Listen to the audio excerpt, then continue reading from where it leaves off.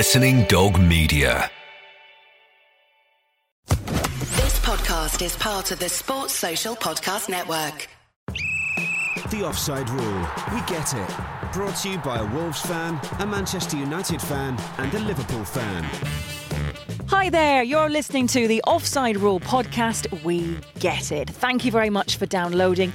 Just myself and Lindsay Hooper. It is me, Hayley McQueen, because Kate Borsay, well, she's on another holiday, isn't she? She's loving them this year, and we're hardly ever as a three. We've had like one podcast as a three this year.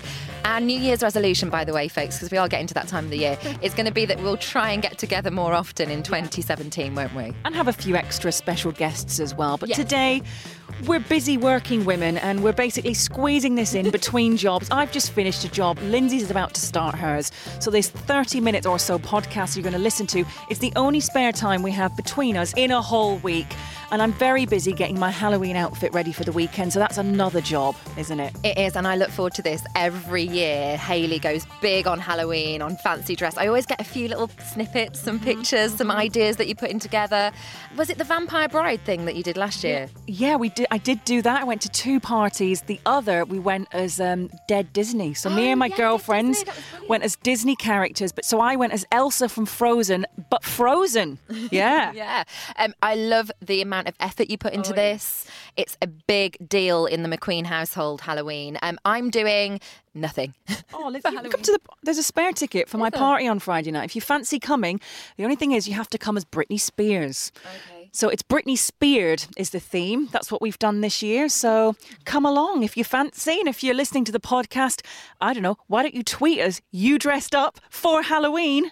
I've not used my red PVC jumpsuit for a while. Yeah. So yeah, I might come along. Well, this party we're going to, it's kind of a bit weird. There's a guy called Azim he's a celebrity booker. Now, I'm not a celebrity. I think it's his birthday round about Halloween as well. So he has these big parties. Lots of regular people go, but sometimes you get a few celebrities, you see. And it's great because you're dressed up so nobody knows who you are.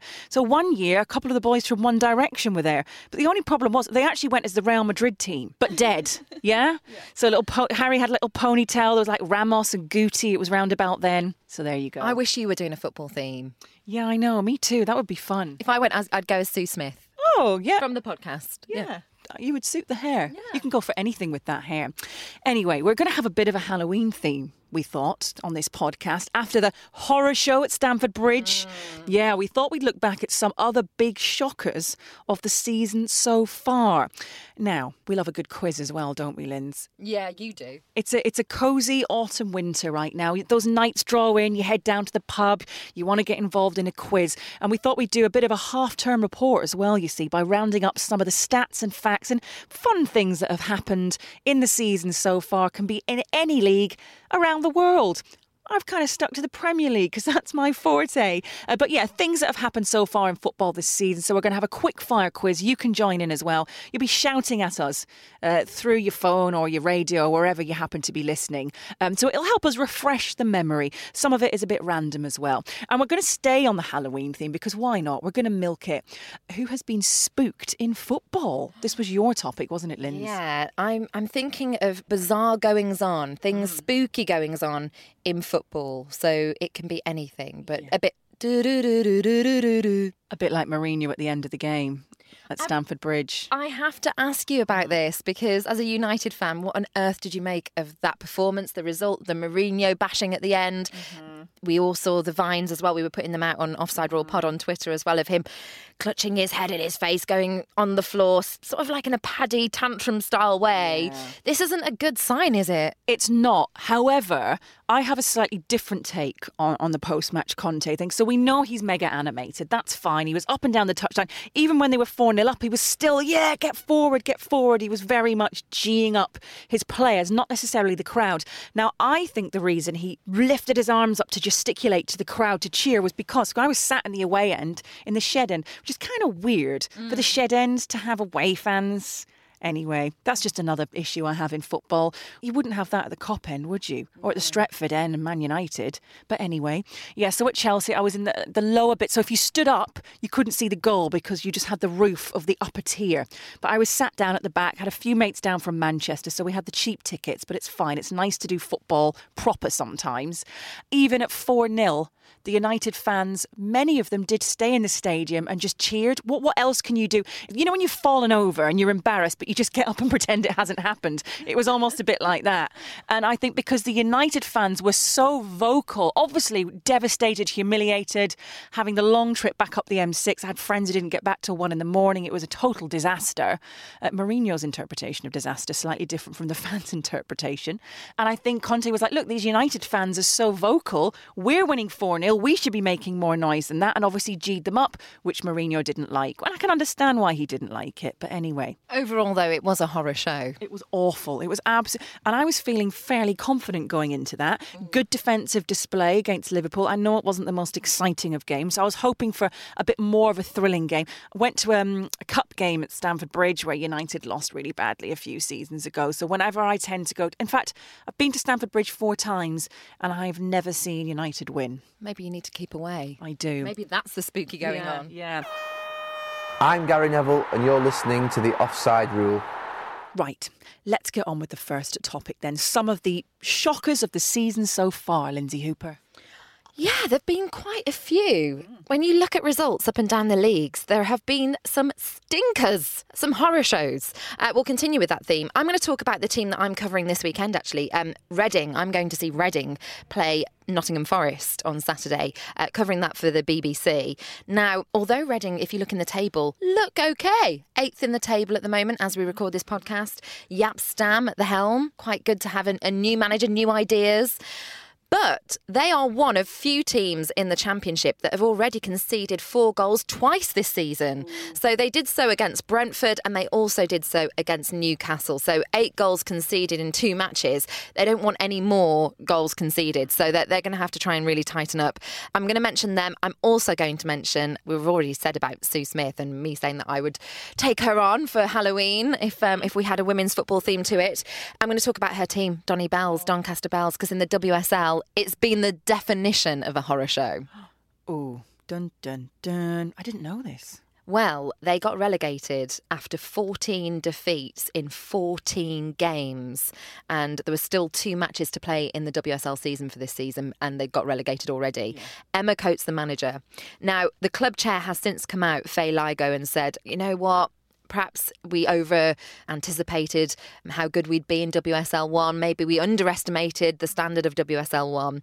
But these results are just awful reading and you just can't take it back in history. Any Donny Bells fans will go back in time and see that Donny Bells lost 5-0 to Arsenal Ladies. They lost 4-1 to Reading Women. They lost 4-1 to Sunderland Ladies. They were beaten 4-0 by Manchester City Women and they were beaten 4-0 by Chelsea Ladies. That's just a few of the results, but they're letting in handfuls of goals, 4 or 5 goals each time.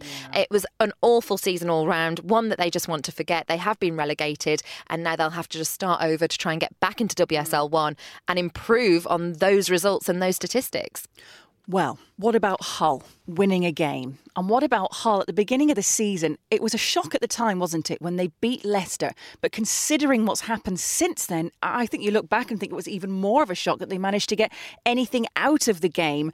It was Leicester beginning their defence of the Premier League title. It was a newly promoted side. They were managerless, relegation favourites. Diomande scored on that day, actually scored again. They got that cup win, didn't they? So hopefully that will help give Mike Feelinside a bit of a boost. They are shipping goals for fun, but I think one of the biggest shockers that we didn't expect was not only that Leicester defeat, but how Leicester have gone on after that. They are just not the same Leicester as last season. Now, I know they were never going to be challenging for the title, probably not even for the top 4 either. They've done brilliantly in the Champions League. I'm really enjoying watching their journeys there, and there's a massive Leicester fan at work and he takes a couple of days off when he gets to travel to Europe and he's living it. He's living the dream, and their unbeaten record at home, of course, continues, but this away defeat to Hull was probably one of the biggest shocks of the opening weekend games. And another shock involving Hull, that 6-1 defeat to Bournemouth. Yeah. And another shock for me, how well Junior Stanislas is playing this season.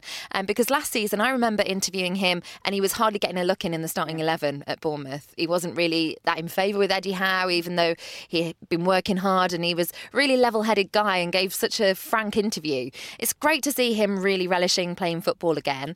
And he had a hand in all 3 of the first half goals in that game, and you can't lose a game in the Premier League 6-1. It's just not what you want to do. And for Bournemouth as well, that was a record Premier League victory. So that was a huge shock all round. And who'd have thought, when you look at where Liverpool are right now, that you look back and think, well, they lost 2-0 to Burnley. They didn't manage to score and they conceded 2 and they lost to Burnley. And if you're challenging for the title, you need to be beating sides like Burnley. Right, biggest shock, heaviest defeat ever in Europe for Celtic. Barcelona 7, Celtic 0, and a Lionel Messi hat-trick as well. My goodness. Yeah, I don't think anyone predicted that, particularly with Celtic being in pretty good form. However, Barcelona had a shock of their own coming into this game. They had just suffered defeat at home to newly promoted side Alaves. So this was kind of their, that was just a blip. We're absolutely back on track. But yeah, I think Barcelona being defeated to a newly promoted side, just not good enough. As for Real Madrid, they're having a bit of a shocker at the moment. 4 draws in a row off the back of quite a good start to the season. So 4 draws in all competitions. Villarreal, Las Palmas, Borussia Dortmund and Eibar. So I don't know what's going on there. I ran this off by mentioning QPR very briefly, because we're recording from round the corner of Loftus Road. And in the Championship, they have to go down as one of the worst results of the season so far. Newcastle beating them 6-0. It was quite an early result in the first few weeks, wasn't it? So 6-0, a defeat for QPR has to be a bit of a shock for them, because a few seasons ago, of course, they were in the Premier League and the dizzy heights. Hi, this is Kirsty Gallagher and I love the Offside Rule podcast. Right, Linz, we're on to our quiz, so please feel free to play along at home. I will say I only knew one of the answers to these questions. The rest, it's just take your pick, have a bit of a guess. Okay. Well, this bodes well, because I have no idea what's coming now. Okay. Should we go 2 at a time? Yeah, go on then. Okay. Right. Who currently has the most crosses in the Premier League? Ooh, crosses. Quite far ahead as well. I mean, you think about assists and you think about someone like Mesut Ozil. He's English. Is it Alex Oxlade-Chamberlain? No. I could see why you would say that. Well, 3rd on the list is Dusan Tadic of Southampton with 61. Tied with him, Dimitri Payet of West Ham. Yes. It's Andros Townsend with 76, which is quite a lot. You know, that's quite high. That is quite high. What about the most shots in the Premier League? Now, he can't quite seem to convert them, but he has had the most shots. It must be Theo Walcott, had it not? I mean, he's had so many shots that were, I mean, in the game alone that I saw, the 0-0 with Middlesbrough, he had so many shots on target. You're close. He's actually 3rd on the list with 32. 2nd is Coutinho. Okay. Aguero comes 4th on the list with 31, so just 1 behind Theo Walcott. Costa? Think Man United. He's had plenty of chances. Ibrahimovic. Yes. Ibrahimovic. So he just can't seem to score. So he's up there with 43. So that's quite a way ahead of Coutinho on 37. There you go. Continuing with our first theme that we had in the podcast, horror shows, and Mourinho being the inspirer of that by having that defeat at Stamford Bridge, I'm thinking about his other worst defeats. Now, his worst 5 defeats. Can you name any of them? That being one of them, so there are 4 others. If you can name any of the others, I'd be impressed. Well, 2, I'd be very impressed. I would probably say Real Madrid being defeated by Barcelona. Yes, so that was in November 2010, 5-0. Yeah. I do remember it being, well, I think I'd read the stats actually since the United game. Oh, I think I remember before when he was looking at his heavy defeats and losing to Barcelona was pretty crushing. They'd actually come off the back of a 7-game winning streak in La Liga as well. So you thought that it was a shoo-in that they were going to have a tight game. And it was in front of a record crowd. I think it was something like 100,000 spectators. Wow. It was Barcelona's biggest win in El Clasico since 93-94 in 2010. Wow. So, yeah, that was one of them. As Chelsea manager, he didn't suffer very heavy defeats when he was there. I mean, he wasn't beaten that often, was he? But could it have been a bit of a surprise? Like Sunderland? Were they beaten by Sunderland? Well, they were beaten by Sunderland. That's not on the top 5, but a team not too far from there who you know very well. Oh, Middlesbrough. Yeah, the 3-0 defeat to Middlesbrough. I forgot about that. Of course I should remember that. Yes. February 2006, Yakubu. Do you remember that solo goal? It was fantastic. Ayugabeni Yakubu. Yeah. And prior to the game, Chelsea had only conceded 13 goals all that season, and then they conceded 3. So although it wasn't a handful of goals, it was a lot at the time. It was 10 years ago. It was quite some time ago. But yes, I do remember. Middlesbrough kind of do that. They've beaten Manchester City on a few occasions. They were Man United's bogey team for quite some time, even when they had Ronaldo playing for them. Anyway. Anyone playing along with that amongst the other two, one of them was in the Champions League. So Borussia Dortmund, do you remember when they beat them 4-1? That was 2013 Champions League. And everyone thought it was going to be an all-Spanish final at Wembley. And neither Barcelona or Real Madrid made it. It was Borussia Dortmund and Bayern Munich. And it was all about Robert Lewandowski, wasn't it, in that game? He scored all 4 goals in that match. And then the other one being when Man City beat Chelsea 3-0. That's only 2015. It was like in the August 2015. But Mourinho admitted one of the only times he has that they were outplayed. Oh, well, there you go. OK, talk about playing well. What was unique about Xherdan Shaqiri's 2 goals for Stoke? Did he score them with his unnatural foot? No. Look at me taking a stab in the dark. I just thought he looked like he's quite ambidextrous though, isn't he, with his feet? Well, they were quick goals. Is it something to do with that? No. I don't think Stoke have had many players that have scored twice in a first half. That could well be true, but people have done it before. Players have done it before for Stoke. But it was about the way that both goals were scored. It was obviously against Hull. It was a 2-0 win. He was actually the first player ever to score outside the box for a game in the Premier League for Stoke, twice in a game. Interesting. Wow. A bit random, isn't it? Any more you've got hidden up your sleeve there? OK. How much is Paul Pogba's agent set to be paid for negotiating his fee to United? A lot is my answer. Plenty of money. I think it's going to be in the region of... I mean, if he took a 10% fee, which I think he'd probably take more, I'm going to say about 16 million. It's £24 million. He doesn't even need to be an agent after that. Just take the money, give up the job, have a nice life. We're in the wrong business. What is the incentive then when you're earning all these millions as an agent and you're making all these millions? It's just madness. It's absolute madness. We definitely need to set up an agency, Offside Rule Agency, and we'll look after anyone and everyone. We'll take 10%, even if it's 10% of a little £100. That's enough, isn't it? A couple of coffees. Well, you say that. I think I'd like the 24 million. Yeah. We can find the next Paul Pogba, please. That would be brilliant. Any more? Who sensationally didn't turn up to the La Liga awards ceremony. This was just this week. Ooh. It was a big ceremony to celebrate outstanding achievements, best manager. That was a bit of a hint. Well, Diego Simeone won it of Atletico Madrid. And he didn't turn up? He turned up. Luis Enrique... Oh, yes, I did read this. Yeah. Luis Enrique didn't turn up, yeah. Well, he was actually completely snubbed for Coach of the Year, so the whole Barcelona team didn't turn up. Solidarity. They show they love their manager so much. He won the league, for goodness sake, and he wasn't even on the shortlist. Hi, I'm Matt Letitia, and you're listening to The Offside Rule, 3 girls talking about football. Well, we hoped you liked our little quiz. You never know. You might be asked one of those in a pub quiz. Probably not, Lindsay. We probably have to get a bit more creative. However, we're just educating you on what's happened so far, if you didn't already know. I probably didn't know the answer to any of my questions, apart from Ibrahimovic. But yeah, you're a lot better than me at quizzes, Lindsay, as we've discovered on many occasions. We're going to be going to the Opta quiz again soon, aren't we, I think? Well, I'm going to be away.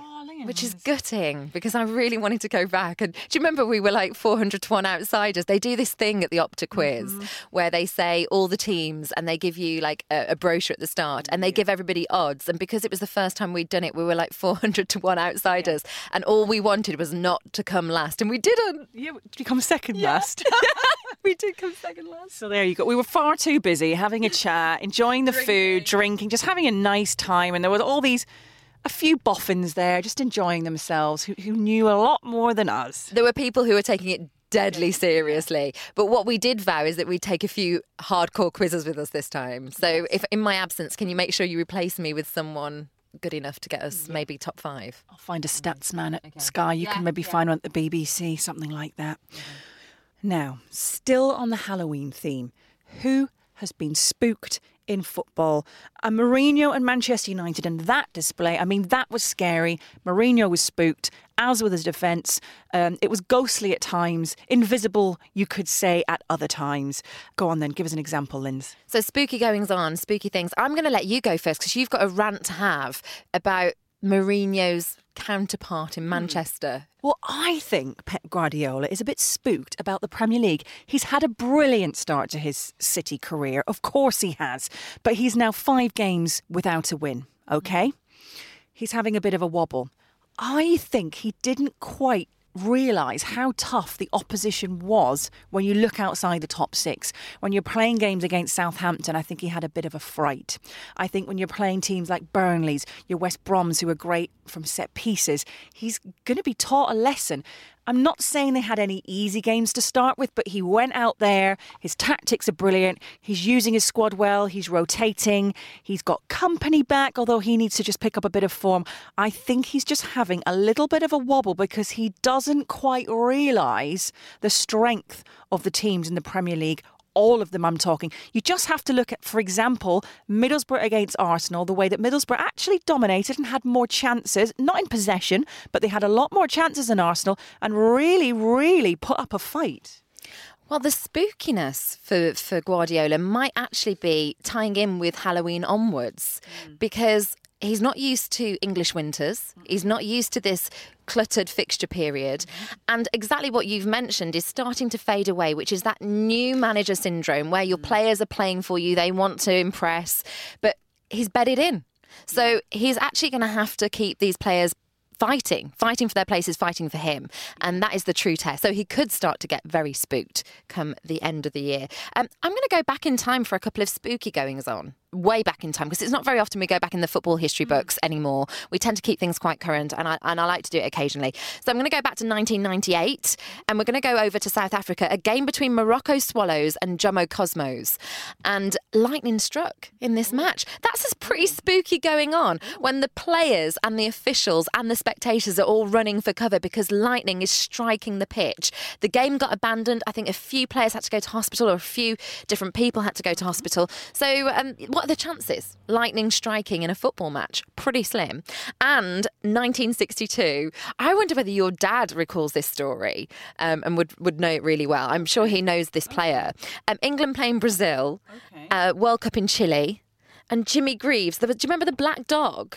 Do you know about this? The black dog that ran on the pitch. And they had to entice him off, and then he weed on his England shirt, on Jimmy Greaves' England shirt. That's pretty spooky goings on. Yeah. You're not expecting to go to a football match and come away with dogwee on your top. No. Now, there's a player who played at Leeds United, made more than 500 appearances. He was the number 1 keeper. They were a really dominant side in the English domestic game.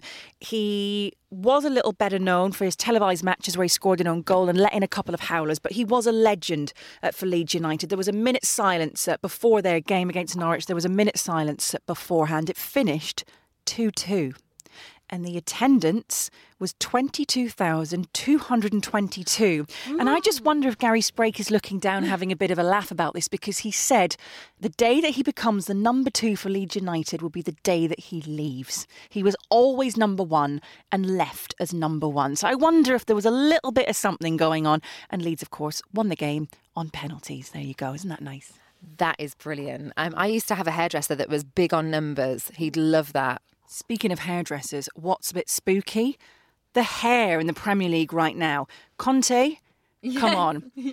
He keeps dyeing his hair. He's dyeing his hair. We all know. Just go grey. Be a Mourinho. Have a bit of salt and pepper like Pep.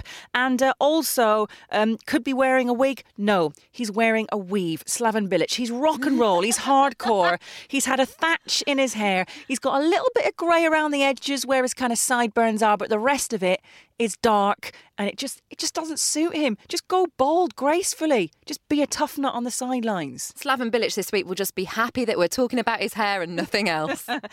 Yeah, actually, that could be a good distraction for him. The female take on football. Well, it's been short and sweet, but thank you very much indeed for listening to the Offside Rule podcast and for downloading it. You can get plenty more from us. We have a great feed on Twitter at Offside Rule Pod, particularly over the weekends as well, where we react to everything that's been happening up and down the football leagues. And go to our website as well. There's some great features. The Offside Rule Daily is up there as well. Plenty of brilliant contributors. So just go to www.theoffsiderulepodcast.com.